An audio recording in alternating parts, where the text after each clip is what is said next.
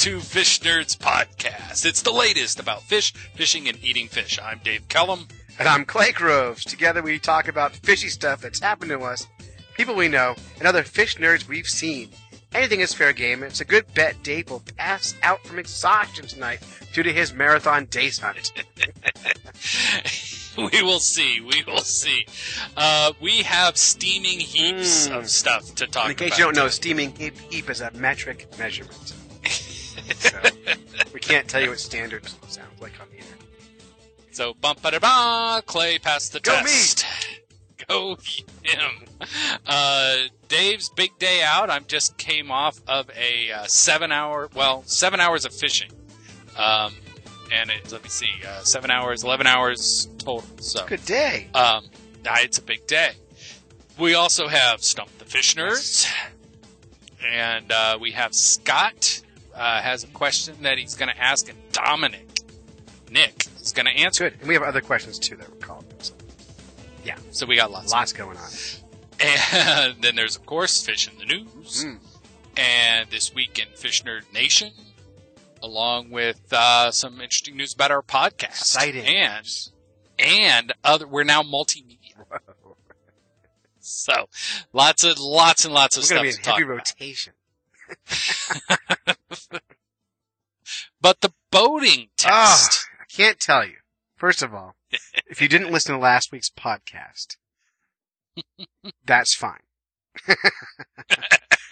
In a very quick recap of last week's podcast, 2 weeks ago now, I took the New Hampshire commercial boating exam. Now, in order to get paid to take people on a fishing boat fishing, you have to have a commercial boater's license, which incidentally there's no class for.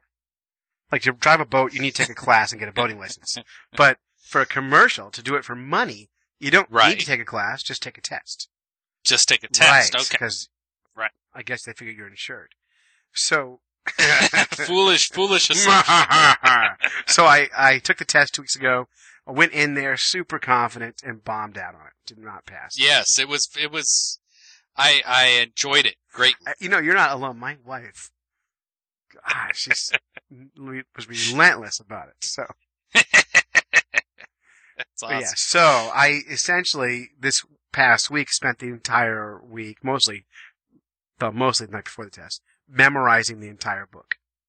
Oh, right. And, I made flashcards and took the practice exams online and just memorized the entire book. And then on Friday morning, I took the test and I win. I was the first one. Yay! First of all, I was the first one done the test, which I'm always very proud of. Yes. And I only got 5 wrong. So you're allowed to get like 17 wrong or something. So nuts. Yeah, and I still suspect the 5 I got wrong were not my fault, but were the test's fault. Yeah, of course. Now, were you still the oldest dude in the class? No, that class was full of like all kinds of people because it wasn't done at a summer camp. It was at the headquarters of the Marine Patrol in Guilford, New Hampshire, and it was very funny because I was parking, and I got yelled at by 3 different people while parking my truck to move my truck because in Guilford, New Hampshire, is right on Lake Winnipesaukee. The parking area where the Marine Patrol is for the island people. Island? There's an island right off of Marine Patrol there. It's about maybe a quarter mile off of the beach there. And the only way to get to people's houses is through having a boat. So it's the island people. And the island people have these reserved boating spots, parking spots around there. And as if the island people don't have it nice. I know, but I like that they're called the island people. So I kept waiting for a boat to come in and a bunch of really high class Massachusetts, Boston type people to come off talking with their New England accents, but wearing tribal clothing. So it was really funny. Island. Yeah. All right. That's a nice car you got there. You like my tribal gear? Just really funny. They all talk like the Kennedys. Okay. Anyway, I passed the boating test. Nice. Passed the boating test. That is awesome. And then, so the next morning I took kids out fishing. Nice. Legally. And it's funny because they gave me the keys to a boat, but I had never driven a boat. It's like a 24-foot pontoon boat. Yeah. I'd never driven a boat that size before. So but you passed the test, so you there's must be nothing okay. on that test about how to drive a boat. Not one thing asked, how do you drive a boat? It did not come up one time. So I had to figure out how to drive this boat. And it was like driving, I used to have a 1980 Cutlass Supreme, this big tank of a car. That when you tried to turn, you turn the wheel, and then a few seconds later the car would kind of bounce to the right or left, wherever you're turning it. And it felt like driving that. So you don't really drive it, you just kind of, hurry. That's right. You turn the wheel and just hope it goes where you want it to go. So really fun. It was a lot of fun. And we caught fish. So we win. You did win. That's awesome. Yeah, it was on Lake Ossipee, New Hampshire. Really fun. Oh, good. And did you catch fish? We totally caught fish right away. I was able to put people on fish. First it was like a bunch of small perch, and then we motored around to a different spot, and I suggested, specific habitat, and we were catching perch that were pushing 1 pound. Lots of really, really big ones. Wow. Yeah, and if you fished that lake with me, you know the perch mostly are tiny. Right. And we found a big pocket of big ones. And then later in the day, we found a bunch of smallmouth bass, so we had a really good time. Wow, that's great. By the end of the summer, you're going to have that lake down. Maybe. That's awesome. Maybe. That's awesome. So anyway, but I think we should really talk for the next 10 minutes or so about your big adventure. You had a really exciting day out today. I called you this morning, and you were like, "I gotta go. I'm hitting the road." So why don't you jump in that story?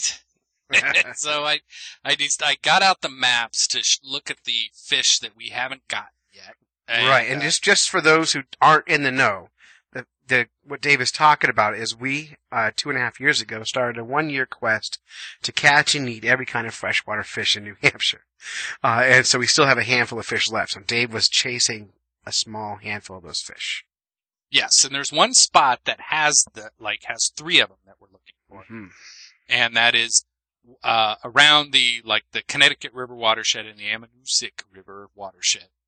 And it seems like a town called Whitefield is the epicenter for some of this stuff. There's the St. Johns River that flows through there.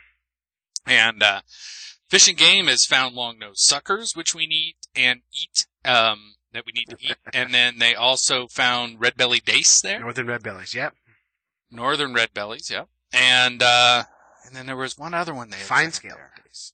Fine scale dace, yeah. And although the biologists say, we have a tough time figuring out what's a fine scale dace and a northern red belly. Do you remember dace. the difference between the two? No. No, one of their intestines is like a half a centimeter longer than the other. I mean, it's that minutia, that detail, that's really the challenge here. So pretty much, if we catch a red belly dace or a fine scale dace, we're going to just call it both because it could be. Who knows? Could be. So yeah, we'll catch 2 of those, and then that'll be that. So anyway, so I head up to, and this is not an easy trip. This is a 2.5 hour trip for me from Exeter up to there. But well, for those who aren't in the know of New Hampshire, Whitefield is near nothing. It is, although it's near Bethlehem. Isn't that a town? Yeah, Bethlehem is the highest town above sea level on the eastern seaboard. And it's, really? And it's all, and the population is very heavily Hasidic Jews. I was gonna say, it had a vibe. And, cause I was driving up there and I was running out of gas. And when you run out of gas on 93, when you enter the White, you're totally screwed when you get into the White Mountain area. We don't have gas up here, Dave. Yeah, you don't. and so I'm watching the tank and I'm turning off the air conditioning, and I'm doing all this stuff that I can do, coasting down the hills. It's getting rough. And then, so I finally see this exit to Bethlehem, and I go, oh, great. So I turn, and that explains it. I actually did see a Hasidic Jew walking down the street, and that's kind of unusual in New Hampshire. Not as unusual as you think. So I know. And so they go to Bethlehem. Well, doesn't that make sense? And they all run these really great antique shops. There's some really good coffee shops up there. It's a really neat little town. There's a cinema there too. Yeah. Yeah. Yeah, it's really, and Bethlehem that is maybe a mile long, the whole strip in town. You're gone. So it's not very big. So anyway, I rolled into the Irving gas station there, which is always great because Irving has good bathrooms. Reliably clean. Yeah. Reliably clean bathrooms. And I filled up my tank, and I had a half a gallon left. So it was pretty close. You made it. But anyway, so I get up to Whitefield, and so there's like one big intersection where the bunch of roads come together, as well as the river, and a Subway sub shop there. So I go in and I get a foot-long sub, and then I save half the bread because I want to do dough balls for the long-nosed suckers. Seems like a good idea. Yeah. Yep. So then I just parked my car there and walked down behind the place, and I had my waders on and started working the water. And sure enough, as soon as I get there, pretty much right away, I catch a fish. I'm thinking, oh, okay, this is You it. can go, boom, hooray! we're done. And it's our friend the fall fish. That fish. That fish owns that river, it seems. I know exactly the spot you fish because I've been after the same fish in the same spot, and that's all I found I found other fish too, but fall fish were the predominant fish in that area. Just so many of them. So many of those. And the water's real slow right there, but then it speeds up and has this like chute of rapids that takes on out of town. And, by the way, while I was fishing, a mink came up and almost ran across my boots. It was that close. That's awesome. And, he didn't care at all that I was there. I actually was thinking he was trying to point me in the right direction. I don't know. You're like, what's that, little mink? I can just see you like just in the heat and the long drive, the delirium from not eating enough food, talking to a mink. If only I'd eaten the whole sandwich, that mink wouldn't be so distracting. I should have tried some of those river mushrooms. Then the mink really would have talked. Really great. But being in hot waders on a 80-degree day, that helps too. So anyway, man, I mean, I fished hard. I fished red worms, night crawlers, all over the place. Caught nothing but fall fish. It's funky there. There's something to happen. They have the big. They're sort of like river feminine products. Those big sponge things that they put out when there's an oil spill or something. Women, feminine products. I don't know what you mean. They're like you've seen them. They're like these big river tampons. They're like river tampons. They're these big sponge things that they string across the river. You paint a terrible picture. Sorry. So anyway, it was an odd place to fish. And I gave up there and moved downstream a little bit. And I fished everything. There's a very sad furniture factory there. That town is sad. There's something going on. Well, I've spent some time in that town. My cousin-in-law used to live there and work at the Big Grand Hotel, which is all run by those big, huge, wind turbines. It's the coldest place in New Hampshire. Oh, okay. Whenever you're looking at like New Hampshire temperatures, like in the middle of winter, you'll see like Exeter where you live, it'll be like 40 degrees. Up in Conway where I live, it'll be 20. Whitefield, negative 85. It's just tremendously cold there. And it just wrecks people, I think. They are. I mean, the whole town it seems like there's some big employers must have left, this big furniture factory. There used to be all kinds of mills in that area, so. Yeah, and everybody's just kind of hanging out. There's a lot of people no shirts on. Well, they were hot. Just stumbling around. They were drunk. But anyway, so I poked around. I did stop some guy and ask him about, I should have recorded him. I gotta remember I'm a podcaster. You're a reporter. I am a reporter. Featured. He had no shirt on.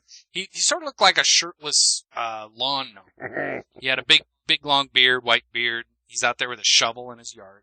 And, I asked him if he'd seen, if there's any good streams around. He's like, what are you looking for? I'm like, well, I'm looking for dace. He says, I haven't seen a dace since the river was bleeding. Jeez, okay. So, but he said, down at the end of this road, there's a beaver pond. Right. Go look there. So I went there, and, sure enough, I think there were dace in there. And I was poking around there. They wouldn't attack. They looked like a school of golden shiners, but, I would throw a worm out there and they would ignore the worm. So I ended up throwing the rest of my Subway sandwich out at them. Just And, imagine hucking your sandwich across the pond there. and they were pecking at the breads, and then I tried to make a dough ball and put it on the number 32 hook, and I could not get them to hook. But then I put a video camera out there to see if I can identify them, to see if they were days. If they are, at least we know where they live. Right, and we know they live there anyway, even without your video, but if it makes you feel better having that. Well, we don't know if they live in this particular spot. That's true. Have you looked at the video yet? I did a little bit of video looking, and I can see fish. So I once I get it on the big screen here, I'll post it on Fish Nerd stuff. Then maybe they can tell us where they are. Yeah, exactly. So, but anyway, it was a big, long day of failure and running into odd people. Although I was surprised. So I was fishing all day on bridges, and nobody stopped to talk. Thought that was strange. That is strange. I wearing? always stop and talk. I was wearing my red shirt. Oh, you were wearing a shirt. That's probably it. You were overdressed. They went, "Oh, this guy's fancy. I'm not talking to him." He must be an island. I was going to say he must be a Kennedy. All right, you're not from around here, are you? It's a wicked red shirt you got there.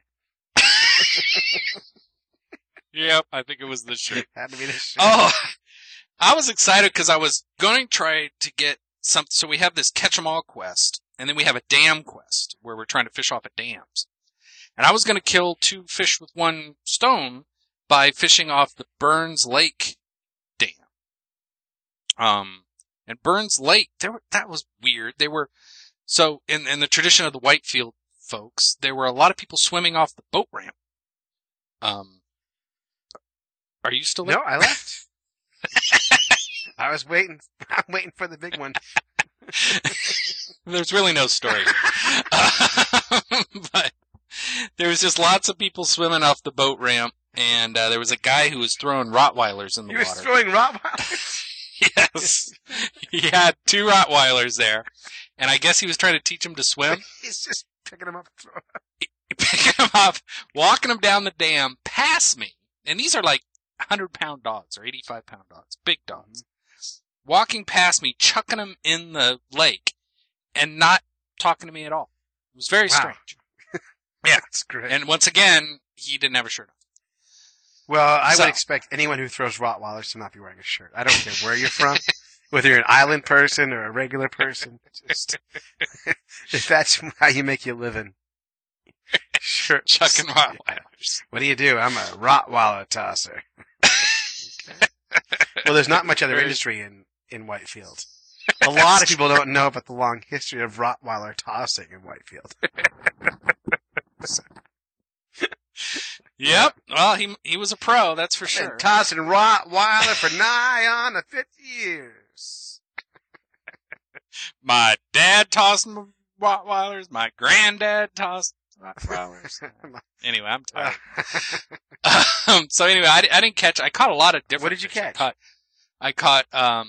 Well, they call them hornpout, the bullhead, and yeah. And do we have black or brown? I can. Never we have remember. we have brown. We have and brown. yellow. So they were brown bullheads. Caught those. Caught a pesky brook trout. Brookie. Yeah, it was a pretty nice one, about like a foot long. It's a big brook trout. It was a big brook trout. You take it.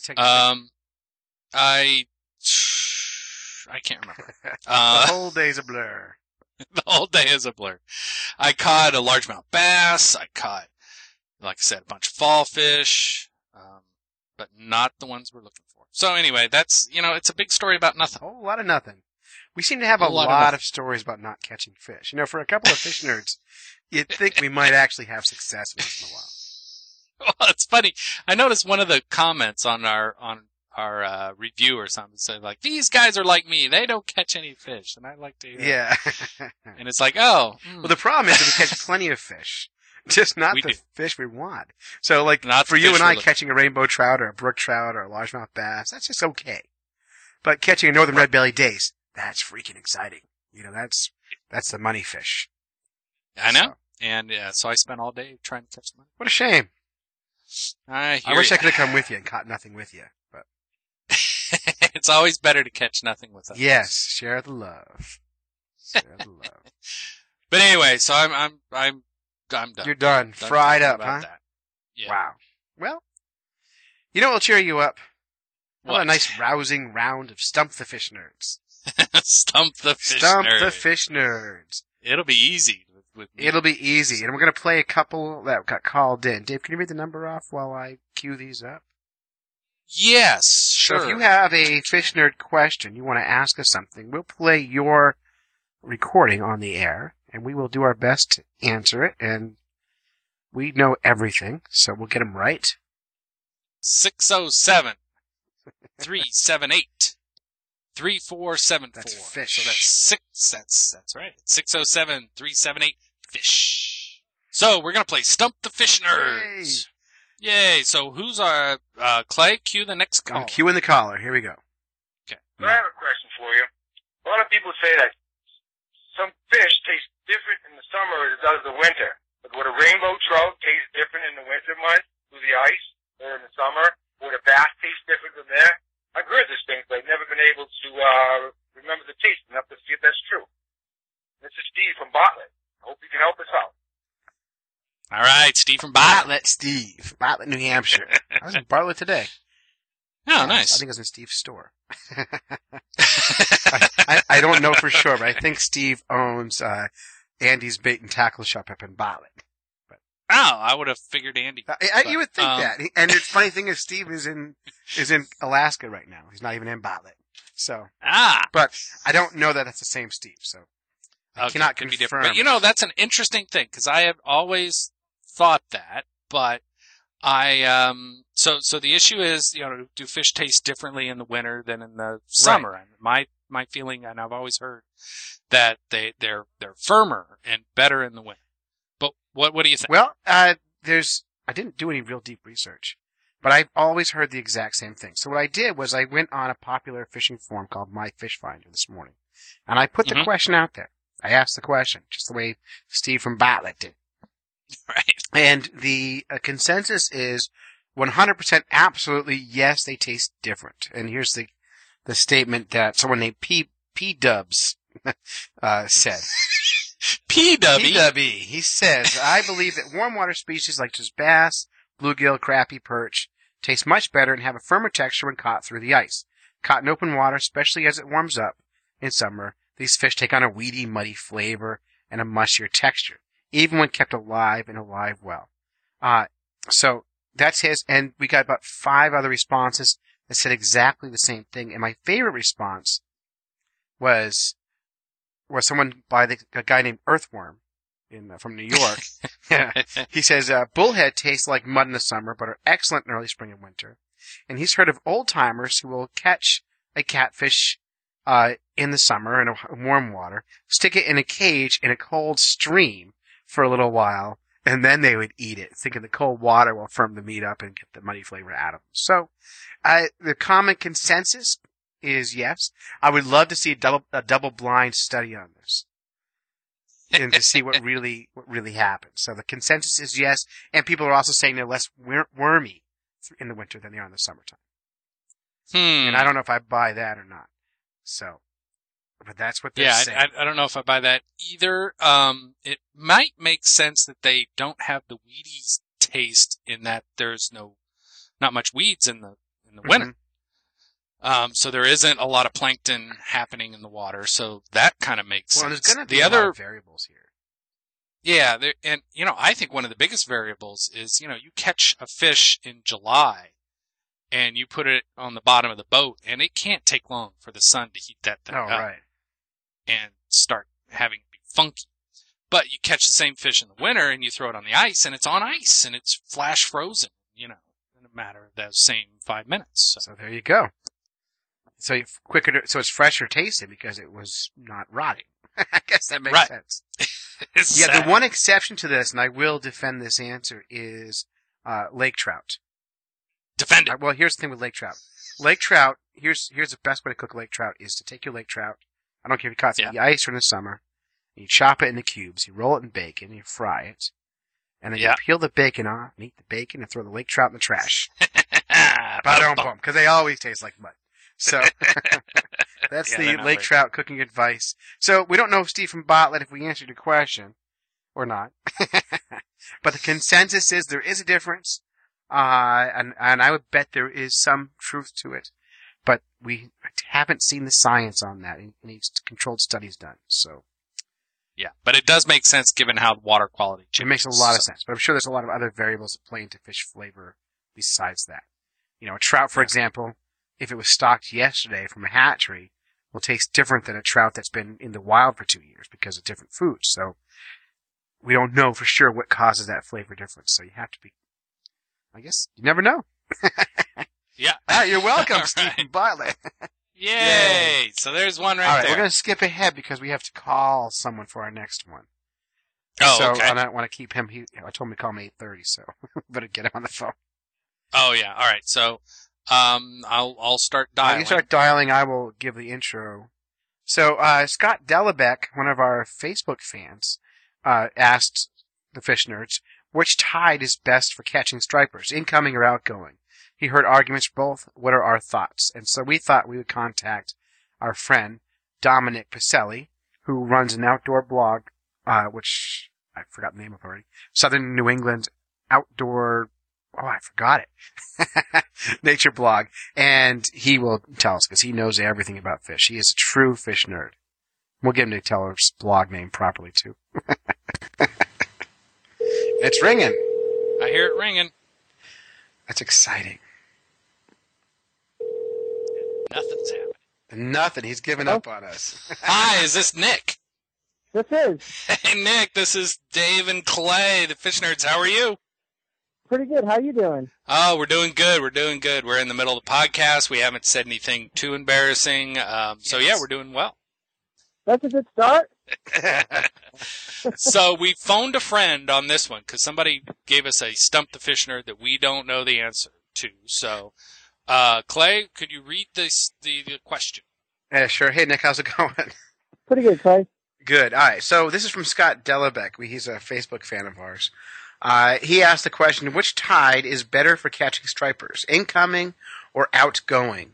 I hear arguments for both. What are your thoughts? And Nick, we decided to ask you because we know from your blog, which we'll give you a chance to talk about in a minute, that you are an avid striper fisherman. You catch tons of these things all year long.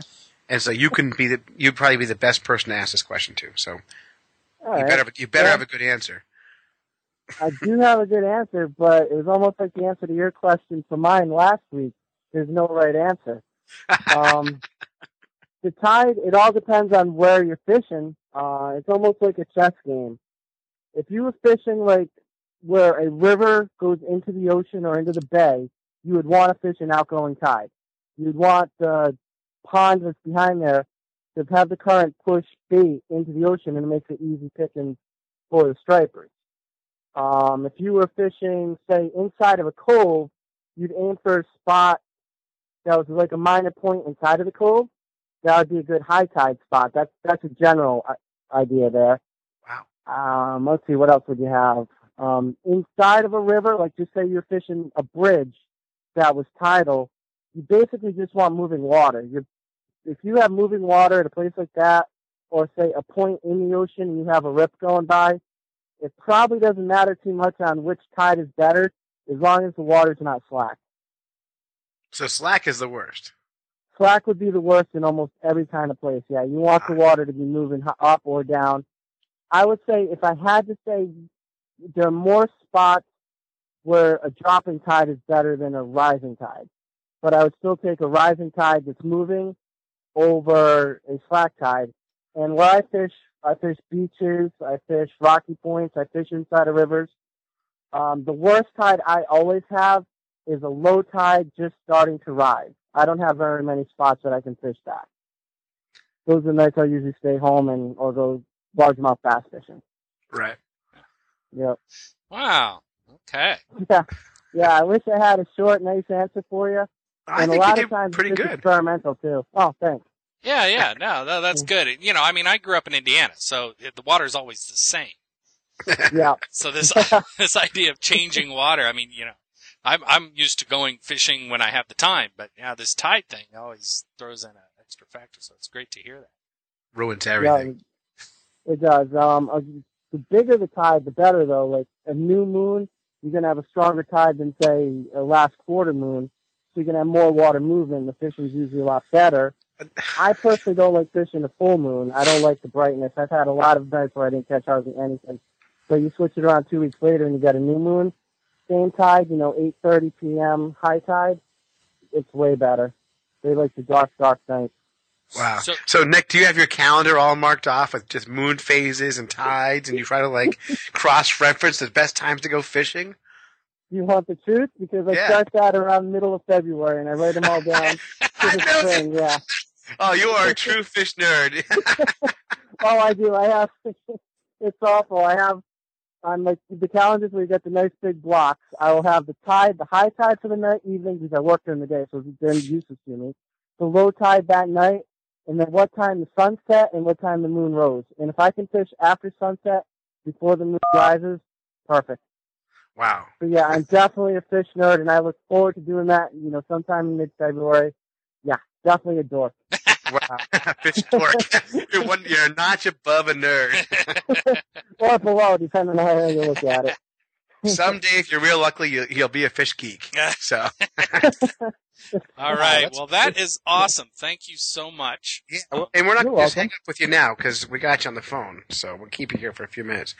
Now, Nick, do you want to talk a little bit about your blog and your writing things you do, your other fish nerdy things you're up to? So we'll give you a chance here to talk about yourself. So you have a blog. It's called Southern New England Outdoor and Nature Blog. Is that right? Southern New England Outdoors .blogspot.com, and I usually we'll put a link up on our website for this. So. Oh, thanks. Appreciate it. And I usually just write about whatever I've done that's outdoorsy because that's my life. I went up to New Hampshire last week and fished for probably 20 hours out of the 36 I was up there. And had a good time, and I wrote all about that on the blog. It was my first time going up there this year.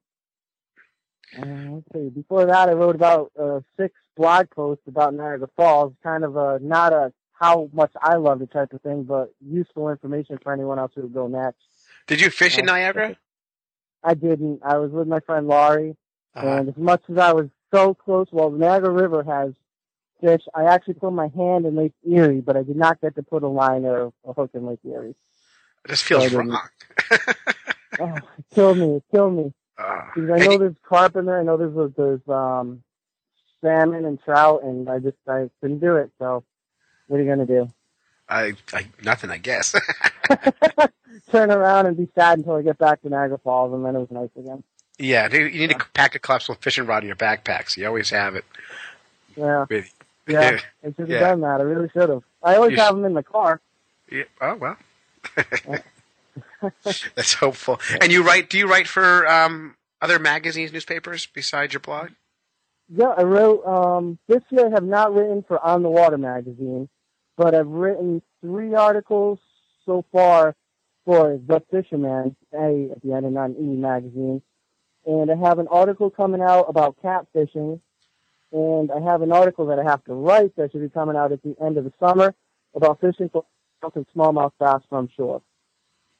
Oh, sweet. I love writing. I mean, besides fishing and hiking, it's my next favorite thing to do. I just enjoy doing it. Awesome. Well, I enjoy reading your articles when you get them out there. So keep it up because it's great. Thanks, I appreciate it. I like actually hearing feedback by that because you go fishing and you have fun doing it. And it's kind of nice to help other people out too. So. Yeah, definitely. Yeah. And it's also really fun to boost your ego by seeing your name in print or your photo on the cover of a magazine. I know for me it's all about ego, so yeah. I can't argue with that. I had a cover on The Fisherman, not of me, but of a picture of a trout I took.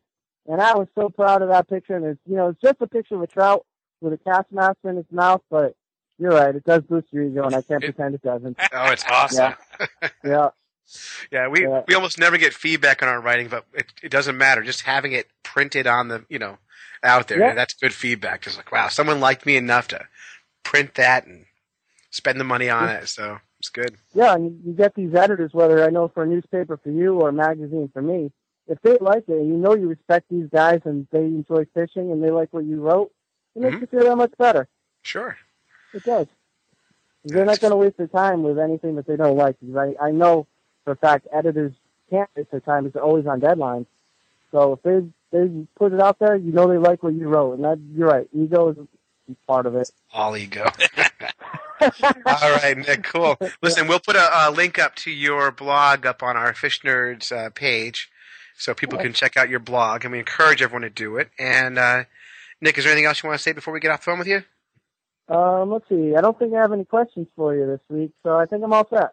All right, thanks for your expertise. We really needed it, so it's nice to have you. No problem. If you have any Striper questions, I can guarantee that I'll be right some of the time. All right, that's great. Hey, thanks a lot, Nick. All right, take it easy, guys. Yeah, bye. All right, see ya. All right, good. Okay. Good stuff. Good stuff. All right, and we have one more Stump the Fish Nerd question that just came in last minute. Oh. Yeah, I know. So let me just cue this up. You ready? Yes, I am ready. All right, here we go. Should start. Hi, Fish Nerds. This is Kristen from Conway, New Hampshire. Just a quick question for you guys. I'm just wondering what I should do with the fishing tackle that I find in the dryer. Is there a good place to put that? I'd love your input. Thanks. So Kristen from Conway. Wonder who Kristen from Conway is. Yeah. That's Oh, awesome. that's my wife. Yes. So what did you leave in the There's washer? always because when I go fishing, I rarely bring a tackle box. Like all my friends have these giant tackle boxes, and I can't imagine carrying one of those around. So I load up Ziploc bags with gear and cram them in my cargo shorts, and I go fishing. So it's like a Ziploc bag full of sinkers and hooks and that sort of thing. So the question she had, let's answer the question. All right, is what as a modern housewife, she's the one who has a job. I'm unemployed, so. As a modern woman, what do you do with your husband's gear you find in the dryer? And I have the answer. Oh yeah, I You want to make hear this. Careful notes on the kind of stuff he likes. And then when you have to go shopping for Father's Day or Christmas, you know exactly the gear he likes, and you go shopping for it. Oh, what an insightful and empathetic It's suggestion. very helpful. Very helpful. Man, Mm-hmm. that's hilarious. Yeah. So, thanks, Kristen, for that call, and we welcome your call anytime. What kind of washer do you guys have? Do you have the regular kind or the front loader? The regular kind. Oh, see, we got a front loader, thinking that we would be, this hip, save water, new kind of thing. The bad thing is when you leave your fishing equipment in your cargo shorts, it comes out and it gets stuck in between the door and a gasket, and it just shreds the gasket. Oh, see? Never. It's terrible. With a cheap washing machine, you never have that problem. I know, you could mix concrete in one of those things and it would be Virtually. fine. But these new front ones, anything getting in between the gasket just tears them up. It's not. They're just not meant for anglers. They are not. No, that's it. What a shame. So I'll make sure I remember that when Kristen says to me, "Hey, do you think we got to buy a new washer and dryer?" I can say, "Well, no." And here's why. And then she'll say something to the effect of, "Well, maybe you should check your pockets before." Yeah, and I'll of course I'll agree with her because she's right. Always. But it won't change anything. So, because Yes. I am just that kind of guy. Yeah. I'm like steering a train. All right. Well, good advice. Good Yeah, advice. all Stuff good the fish nerds. I'm going to say we were 100% right this As time. always, 100%. Yep. And Congratulations. and we bud. please, if you have questions for Stump the Fish Nerds, please call them in this week, and we will try and have a regular segment. Really enjoy doing it. It's fun. So. All right. Fish in the news. Fish news. This week's fish news comes from ABC News. Real news source. So 400, this is the headline, 400 valuable koi fish stolen from park. pond in Virginia. So a pond in a park in Virginia, 400 stolen. But it's the way they were stolen that we appreciate. Love this. So 2 men posed as pond maintenance workers. They scooped up 400 valuable koi fish from the park and are now targets of their own dragnet. I don't know what that is. I think it means someone made a mistake writing. But I just love the idea of these guys dressed up as pond maintenance guys. Like, it's so Ace Ventura. Like, it's just... Well, it's also kind of Mission Impossible. Yeah. Oh, I bet in their heads are going, dun, dun, dun, dun, dun, dun, dun, dun, dun, dun, dun. And they're sneaking around. I bet they had clipboards. And they're like, oh, 400 fish. And they're checking them off as they net them out into their buckets. Well, so the story says between June 8th and June 16th, 2 men went into the park and at least 4 times scooped out fish with nets out of the pond and put them into coolers. Now, wouldn't you think people would be like, wonder why they're putting them in coolers? I just imagine, like, the park supervisor going, I don't recall calling a pond maintenance man today. And, I don't recall asking him to clean my carp. Yeah, we take them out, get them dry cleaned, bring them back. Yeah, we're gonna squeegee the scales and, we'll bring them back next week, don't you worry. We're going to put them in a front load washer. So these koi though, they were trying to figure out the price, and they know if it's over $200 that it's a felony. Is it a felony or? It would be a grand larceny. Yeah. Which is a felony. It is a felony. Yeah. Yes. So you could show up in jail for this. And the fish range from $130 to $10. They thought. So, 400 fish even at $10. Yeah, you know, it's expensive. Those are some nice fish. 4,000. Yeah. I just I who knew there was a black market for koi, and I'm thinking about like drug dealers and stuff. Like I'm just trying to imagine koi dealers. Like you got some, but like I'm like, what kind of neighborhood do koi dealers live in? I don't know. No. They're like other koi houses, you know. I could see these guys show up, you know, with the fishing waders on. I think you got, because I'm looking. I got. I mean, they're like trying to casually pass a cooler from one guy to the next, or just a carp. Yeah, just a carp. Yeah. Here, put this in your shirt. All right. And you got the carp looking around.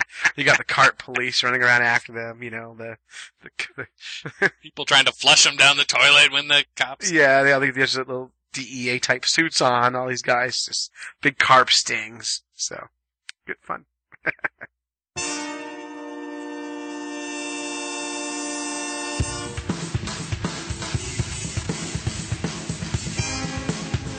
Fish Nerd Nation. Fish Nerd Nation this week. So, this week in Fish Nerd, so for those that don't know, Fish Nerd Nation is all the videos that we post from around the world that we find on YouTube. We post the best 30 seconds on fishnerds.com and put them all in a category called Fish Nerd Nation, because they're all fish nerds out there. So, the one that we really liked was these 2 guys from Britain fishing for yellow perch. These guys are just so great, because they might have picked the coldest night of the year to go out perch fishing, and they had such a tremendous. They're so excited about it, and like for me and I don't know, for most of the world, catching perch is like it doesn't get any easier than that. Just perch fishing. But these guys are serious perch anglers. So. Well, the neatest thing is we posted their recipe for the chum that they use. Who chums for perch? These guys do, with an amazing array of like materials. So they're chopping up worms and they're chopping up shrimp. Well, they have compost, they have worms, they have chopped shrimp, they have brine extract, they have ground red maggots, live red maggots, and all kinds of other worm castings and stuff, and they mix them all together by hand, like their bare hands. And then they chuck this stuff out, both throwing it with their hands, and then they have these little chum ball launcher things that they can cast out and chum out in the middle of the pond. It's so cool. And so it's like this, it's like NASA going fishing. And, they have all this equipment, all this stuff. And I must say, they did catch some pretty impressive perch. Yeah, pushing 3 pounds. Yes. Yeah. And that's a Big perch. And they would, for bait, so once they got their chum out there, then they would take a whole, like, store-bought frozen shrimp, thawed out. Looked like they were cooked already. They would dip them in krill extract. And then put them on a little octopus hook. And they would toss it out on carp rods. And they had little carp alarms and everything on them. And they would wait for these fish. And they're massive. So they knew it. And they kept saying, Kraken! It was a Kraken fight. It was just really great. You have to watch the video. Watch the whole 10 minutes. It's so good. Yeah, very good. So that's probably the best one this week on Fish Nerd Nation. There were some other ones there where some kid is getting eaten by fish. That's fine. Yeah. And, other typical Fish Nerd stuff. So really good stuff. But the bigger news though for the Fish Nerd Nation is what happened with us on iTunes this week. That's right. So, being good iTunes people, we were checking out to make sure that the post went up, that our latest podcast went up. And I was looking to see in our category, which is sports, I went to the sports genre. Because Dave and I are finely tuned athletic machines. That's right. When you look at us, you think, man, those guys really work out. This body just doesn't happen. Thank you very much. So so under sports, there is a new and noteworthy section, and right next to John Sally, the basketball player, his new blog is the Fish Nerds, or at least was the Fish Nerds. Mm-hmm. So thanks to the algorithms that are iTunes that selected which ones, and I think we have to thank our fans for writing so many reviews. We definitely need to thank our fans for writing reviews, and keep doing it. Yes, because then that will get us above John Sally. Yeah, screw him. Yeah. Anyway, so that was really nice. New and noteworthy on iTunes is Fish Nerds. Yeah, and so while you're thinking about iTunes, if you haven't already done it, go to iTunes, subscribe to our podcast, give us a 5-star rating. That's the right answer. Okay? That's the right answer. And make a few comments. Let me read you a couple that we've gotten this week. Here's one we got from a guy named Koi-Fish15. No, he's the black market. He is. Guy. He gave us 5 stars, which is, of course, what we asked. He writes, great podcast, guys. I'm from Texas and have no idea what y'all are talking about half the time, but I've enjoyed listening. I guess us fish nerds are the same no matter what we're catching. Keep it up. So, nice. That is nice. And he's right. Fish Nerds, that's one of the things that amazes me is Fish Nerds crosses all cultural boundaries, all age, all this stuff. If you're a fish nerd, you'll like Fish Nerds. Yes. Here's another one. Great podcast. This is from Cape Cod Canal Eddie. And he wrote, this is a very funny couple of good guys who like to fish and have some fun on the water. This podcast is wonderful. And because he heard the Wonder Boner, it's wonderful. And I was wondering if I pray hard enough, do I really have to wait 5 hours before using my Wonder Boner? So, great review there. And please keep them coming. We love it. It makes us feel good. We don't get paid to do this. No, we don't. We're giving you an hour or better of reasonably good entertainment. The least you could do is log on to iTunes and hit a comment and give us some positive review. Make us feel good about it. Don't make us come after you for money. That's not no.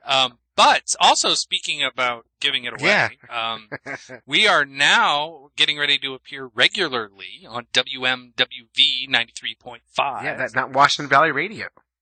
So. Yeah, do they have a slogan like the voice of the mountains? 93.5 is music without boundaries. See, we're part of the not boundaries. We are not part of their boundaries. So, yes. It's actually a great station. They play a huge variety of music on it. And they have asked us to put together little 1-minute, Fish Nerd segments for them. to play in heavy rotation all summer and next winter. So, Fish Nerds will be on the radio. Ooh, that's good. Yeah. Watch out, Rush. We're coming. We're for you. coming 1 minute at a time. So that's really Very exciting. good. Yeah, and it's being sponsored by Andy's Bait and Tackle up in Bartlett, New Hampshire. Bartlett, New That's Hampshire. probably Steve from Bartlett. So we thank you, Steve, for that. Although we're not getting any money. But hey, speaking of sponsorship, we are looking for sponsorship. We would like your money. So if you have something you need to promote and you want to promote it on our radio show, on our podcast, or on our website, and you want to advertise with us, just contact us at advertising@fishnerds.com, and we will send you a rate sheet and give you a good deal. And if you're our first person, we'll get the best deal because we're desperate. So, not to come off too desperate or anything. No. Somehow I just got a flash of you dating in high school. Oh, I was the worst. I was like, really, can you just come with pretend? me? Just pretend to be my girlfriend. How about that? No, you won't do that. No, okay. Guess I'll. All right. I was wondering if maybe you want to go to the dance. No. Okay. No. Okay. No. You want to go to the prom? No. You're going Dutch. You got a friend you're going with? Yeah. Oh, you like me? I'm a great guy. I'm funny, and someday I'll make a girl really, really happy. Yeah. Okay. I was such a sad kid. But you could juggle. But I could juggle. And you would think that would just bring the ladies in. But no. So sad. No parties for me. All right. So that concludes our Fish Nerds podcast. Yeah, we got through it. Despite your exhaustion. I know. I'm delirious now. After this, I'm gonna fall down. But I have that worm smell too, so I've got to take a shower. Yeah, but your wife's away. You don't need a shower. You just go ahead. Oh yeah. Go ahead, smelling bad. Go to bed smelling bad. So. All right. So this is Fish Nerds. We still don't have an ending. No, but we do want to remind you, if you haven't already liked our Fish Nerds page on Facebook or subscribed to our podcast, please do so, and we really appreciate it. So do those things. And that will be our ending. All right. So until next time, this is the Fish Nerds. We're out. See you later.